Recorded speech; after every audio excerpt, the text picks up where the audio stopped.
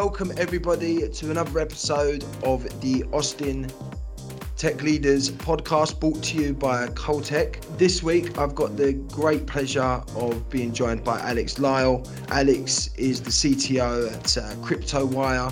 Surprisingly, when the first conversation, I wasn't aware of this, but Alex is a fellow Brit, been over in Austin now, helping build some of the best tech teams around. And yeah, I want to have a conversation with him today about his experiences and his time he spent over in Austin. So, Alex, I'll give you a little bit of an introduction. Why don't you let us know a bit more about yourself and, the bit what you're doing at the moment? Yeah, so hi guys, my name's Alex Lisle. I'm the CTO at CryptoWire, and CryptoWire is Android and iOS security platform. We specialize in helping government agencies and enterprises and DevSecOps understand the risks associated with mobile phone applications, mobile phones themselves, and help developers of applications understand the privacy risks and the security risks and stop things like supply chain attacks. And before that, I was the chief architect at a company called AlienVault, which was acquired by AT&T. And before that, I was at a company called Fortify, which was acquired by HP. Great track record of helping build tech businesses for acquisition. The plan when you joined those businesses, was it like a built to sell model, or is it this type of thing happen as it grew? I don't think you can really make a company with the idea of selling it, right? Yeah.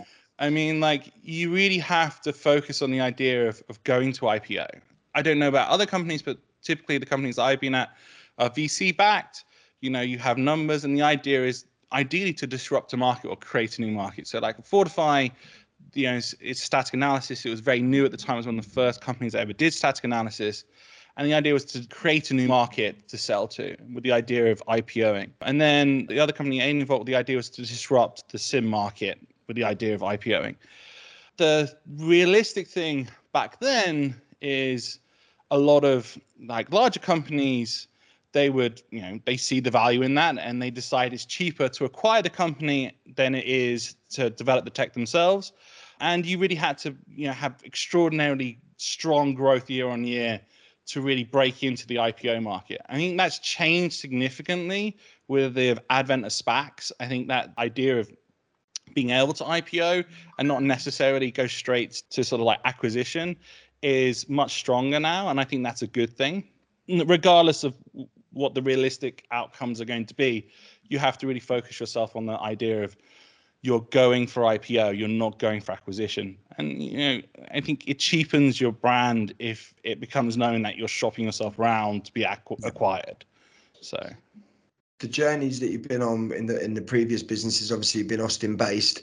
You've seen a lot of change and a lot of developments within the Austin tech market. We spoke about it off camera and before. So what is it that's made Austin such a hotbed for tech growth, for tech businesses? First, you really need to have a good university which is pumping out, strong computer engineers, which Austin obviously has. And then, Austin, has been a tech hub for a while. It was much more about the silicon side of things. AMD's always been headquartered here. And there was, up in West Palmer Lane area and things like that, there was always the bigger guys. Dell was obviously here. Silicon Labs was here. But the software guys, when I really came to Austin, which is 6-7 years ago, a lot of it was not so much startup. There was some small startup scenes here, but there were a lot of bigger companies here. eBay, Apple, Microsoft. They had offices here. I think the critical mass that sort of built up was when there was obviously Austin Ventures, and there's a few other VC companies in Austin. But when the other VCs sort of started to be more acceptable with people being in Austin and companies being in Austin, the sort of unofficial 40 miles from Sand Hill Road sort of like became less of a thing. I think that's really when things started to take off and a lot of startups became more trendy. And then it sort of becomes a self-feeding prophecy, isn't it? Yeah. The best way of attracting smart people is to have smart people work for you, and that's definitely been the case with Austin, and it's just gone strength to strength. The other thing is, like, San Francisco is a great place. I love San Francisco, but the cost of living there, especially as you get a bit older and you maybe have a wife, you have some kids, you look at how much you're paying there, you look at what you can get in Austin, and then you start seeing there's a similar scene there, then that attracts a lot of slightly older guys people who are sort of looking more of a place to settle down and raise their children. Well, I think that attracts a lot of people as well. Yeah, it's someone on a previous episode that we I was speaking to, one of the guests mentioned that it used to be in times gone by, it still is now obviously, but in times gone by you'd walk into a coffee shop and you can throw like a stone and it would just hit a software engineer when you're in San Francisco, and that's more and more becoming the case in Austin. The population is, the demographic of people is a lot more based around, the software engineering tech people, because as you say, the university and the growth of the businesses and people joining the town because of that, because they're seeing tech startups there. So loads of techies come. Then there's more offshoots of startups that come off those businesses because they may work for a business that's been acquired and then they start off their own business, or And they it's get an easier idea to from get there. the VC funding because the VC Yeah. guys are happy with you being in Austin, and it's an easier sell. And then COVID exacerbated that, I think, as well. It's weird where I live, there's new families moving in and they're all from California, they're all from companies, all usually tech companies, are all from California. It's been a strange phenomenon. You see a lot of guys moving from the Valley to here. So You mentioned it there, but was it like a very noticeable change or shift once the sort of VC started looking further afield from sort of Silicon Valley, and actually once they put their sights on, okay, we're happy for you to be here rather than being around the corner from us? Once that happened, was it a noticeable change quite quickly that these businesses start sprouting up, or was it sort of more organic? I think it sort of went on a sort of exponential curve where it sort of started off quite small and then started building very quickly. I mean, when I first moved to Austin, when we first decided, at Alien Vault, not to have an engineering team in the Valley, but to have an engineering team in Austin, we had a very small footprint of an office. We thought we had like 3 people in it. And we thought that office might, have some engineers and stuff and might grow to like 20 people, 30 people. But, where we were, in San Mateo, that would be the main office and the biggest place. And we just noticed within the space of 2 years, just like I think 30 or 40% of that San Francisco office moved to Austin. Just moved to Austin. And that office in Austin, even though it wasn't our headquarters, was by far the biggest office. There'd be like 200 people in that office. As that happened, there's more people sort of from the Valley moved here. I think that's what opened up the VCs, because you're talking to VCs in a lot of ways is almost personal relationships, and when they see people that they respect and people that they've done business with are moving there, then that becomes a lot more of a, like, less of an ask to have, to put money there. It feels less of a risk. And I think when that builds a critical mass, then it opens the floodgates. And it helps that some VCs have decided that, that they're going to have offices here as well. I think that helps as well. So 100%, and it just grows on from there, as you say. Once one person starts doing it, the next, and it follows up. Your journey to Austin, or your career, has been really, really interesting.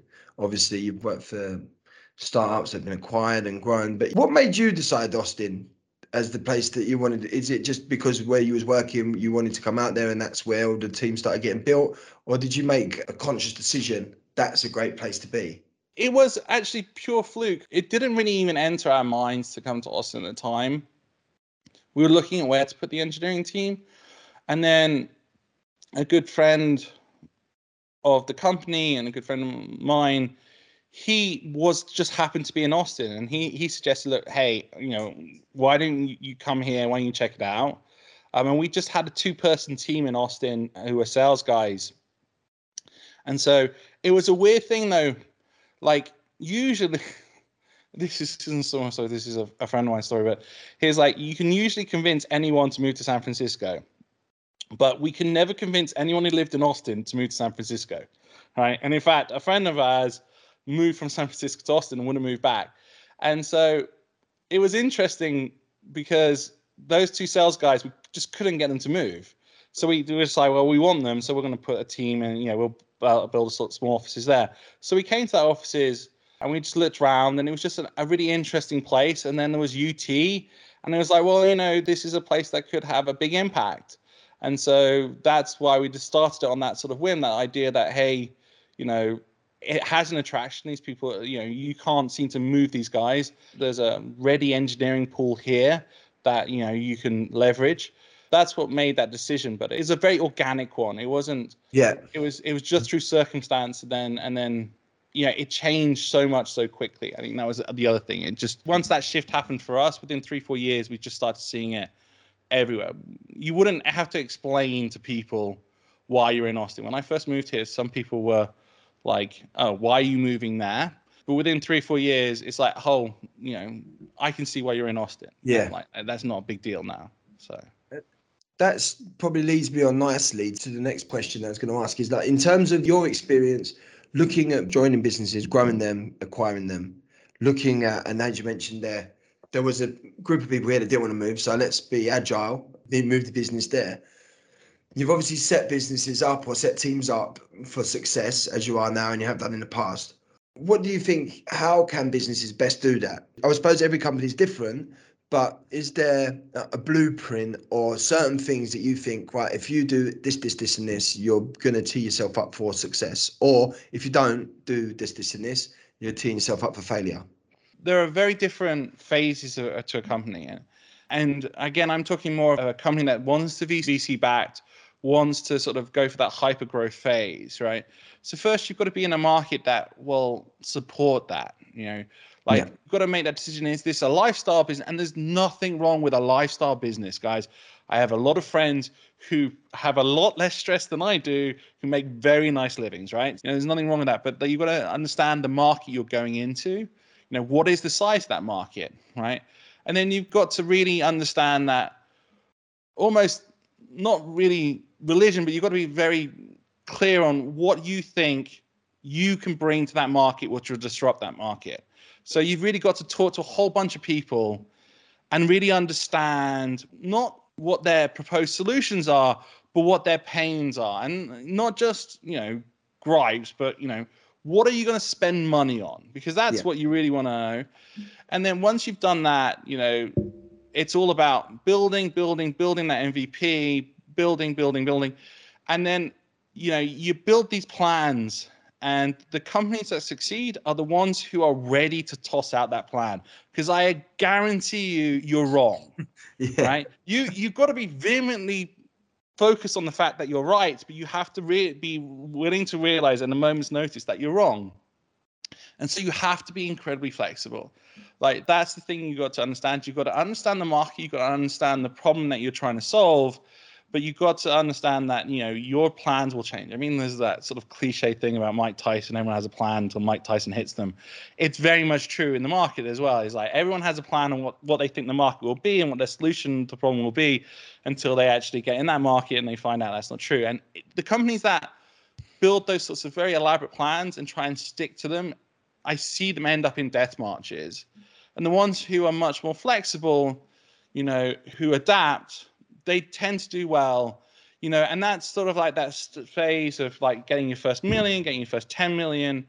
And then at some point it becomes less about sort of like the innovation and saying yes, and more of like, how do you build on that product you have? How do you sort of like productize it, pay down some tech debt, expand it, and so there are different phases, but the first phase is have a plan, stick to it, focus on the feedback, and change it when you need to change it. And the changes can be drastic, but you've got to be willing to switch and chop as you see in the market, especially when you see holes in the market. And for a startup, that's what a startup can do that a big company can't. A big company, too much inertia, they're not going to be flexible, they're not going to innovate the way that you do it. And so don't emulate them. Why would you emulate that type of thing? That works for them because they're a huge company. You're not. You need to be innovative, you need to be flexible, you need to push it. And I do know a lot of people want to go for that closed loop, low friction model, and it makes a lot of sense. But I think to get those first 10, 15 customers, you want to be really high touch with those guys. You really want to understand what their problems are. You really want to push for that. So that's like in a nutshell what I would say to those sorts of guys. Is as part of that as well, have you seen, and this is something that I've noticed, the people that start it and get to a certain point are not always the people that can push it on further. Do you have to, as a founder or as like a as a founder, be prepared to have, I don't know, like the modesty, if that's the right word, but to be able to say, actually, I've got it to this point. Now that we've started getting the funding, or we're looking to grow, and it's actually now becoming about not just about building the product, bringing the right people in to be able to push the business onto the next level as well. Yeah, absolutely. And like the company I was at before, Vault, there was a stage there when there's a lot of money coming in. The executive changed. At this company I am in, the founder, he's still head of the board. We brought in a new CEO, because you've got to recognize it's actually engineering as well, and other parts of the company. There are definite phases. There's sort of like, 10 people, everyone's wearing everyone's hat, trying to do everything they can to get the company off the ground. Then there's those guys who sort of go from 10 to 100 to 150 people who are very focused on greenfield projects. And you see a lot of engineers who are very interested in those sorts of greenfield projects and forging new ground. And then you sort of see the guys who come on after that, who are probably slightly more risk adverse, want something that's a bit more stable, and are very happy to sort of build on a framework that someone else has built. Obviously, a lot of people focus on founders, and a lot of people focus on the C-suite, but you see that as well in the people who are attracted to different parts and different phases of the company. And you have to accept that. There are certain engineers who I've had in my group who are fantastic greenfield engineers who will get bored when you've made a success, because it's not, green, and they'll move on. And you accept that. And there are guys who the idea of sitting on a blank sheet of paper, they don't want that stress. They don't want to have to do that. But they can take something that someone else has built and finesse it and take it to that next level, and build on the original ideas. It's all part of that flexibility, and that recognizing what phase you're in, and even recognizing yourself what phase of a company your strengths are. I see a lot of people who want to work at the start because, you get to wear a t-shirt, you get to have a nice Mac, you don't have to worry, do you mean? It's a more relaxed sort of like lifestyle. It's become a bit of a status symbol. I work at a tech startup, Yeah. and say you've got it's less cool to work at a Dell or something, but actually working in one of those businesses may suit you slightly better because of the way you like to. You get some guys who love the lack of structure, who love the fact that you're always changing and stuff. And I got guys who are like, no, like they don't like that. And so there's nothing wrong with working in a lifestyle company. There's nothing wrong working with a big enterprise company. They all have their own challenges, and you've got to be true to yourself, where you want to be. And in the startup world, you have to be true to where you think you add the most value and where you're most comfortable, because work-life balance is an important thing. You don't want to be in a job that you despise because you're in the wrong fit for it. That's like a really good point, because in the market as it is at the moment, everyone's looking to hire, every company's looking to build. There's no need for any engineer or any techie to actually be in a role or working at a company that's not suited to them, because there's so much out there. But I suppose that one piece of really good advice for engineers on the market, or for any person who works in technology, or anyone in any field really, find out what best suits you and seek that out, because it's cool to work for a startup, because you get, as you say, you get to wear t-shirts, there's beanbags, office dogs, or whatever it may be, or you're working remote, probably most people are now. But yeah, don't follow that trend. You might be more suited to that. And then that goes the same for founders or people, C-suite of these startups. Don't hire the wrong people to fit in with what you think you need now, because the team's going to grow and it might need different skill sets in the future. Especially with C-suite, like in the beginning, you need a lot of player coaches. There's no point in hiring a chief marketing officer who's used to having 30, 40 people under them, when it will be them and one other person, right? So you have to realize what you need when you need it. It would be nice to have someone in your C-suite who can go from a 6-person team to, like, a 1,000-person team. But the truth is, they're very rare. Yeah. What you'll probably find is you need that player coach. You need that one who can take it from, 50 people to 100 people, or 50 people to 500 people, and 500 people to 1,000 people. And it goes as well with, as you pivot in the market, when you're talking to salespeople, there are enterprise salespeople. There are people who focus on the sort of like low friction model. You have to understand where their strengths are, and understand if you have to pivot, which sometimes happens. Like you pick the enterprise model, you realize you want to go down market. You have to realize that maybe that person isn't the best person to fit that, Yeah, and that goes as well with, other parts of like customer success. Like there's a difference between someone who runs a customer success team when the average sales price is, $250,000 compared to a customer success team where the average sales price is $6,000. You have to understand that, and you have to embrace that and be willing to change. And that includes yourself if you're a founder. That's one of those things you have to recognize, where you want to be. And every founder sort of wants to be the hyper growth model, and they want to go for that. And it can be disruptive, especially if you're used to being your own boss. You're taking VC money. You're gonna eventually have a big board of people. Well, you hope you're gonna have a big board of people. They're all hyper successful people. They're all people who have ran very big companies before on that board, and you're answerable to those people. And you'll have numbers that you have to hit. And so if you come from more of a lifestyle type of thing before, and you like, I want to take it to that, you have to recognize that fact that you don't have one boss. You go from having no boss to having 12 bosses, right? And that's something you have to wrap your head around and be okay with, and think about when you're doing these types of things. That's something that I always thought about, is that you just say you start a business, you've got this idea for a great tech business. There's 2 points I want to make. I'll make the first one, and then there's another thought. You start a tech business, solves a problem, whatever it may be. Like, for instance, so with CryptoWire, we're building defense for government and other businesses around, mobile phone applications. That's a great idea. Build that. It's you hire you get a couple of friends involved. We start building these applications, these products. It gets really good. We could grow this. Everything you do is what you want to do. If you want to work at it at this time, if you want to deliver it, wherever it is, whatever you want to do, that's down to you. All of a sudden, you think, actually, this could be quite a good idea. We could expand this business, but we need to get some funding. You get some funding, all of a sudden, it's not just down to you. You've got people to answer to. So that must have an effect mentally on people, because it's like, hang on a minute, I want to work in this way, but I've got to come in now and sit down and tell you how we're going about it.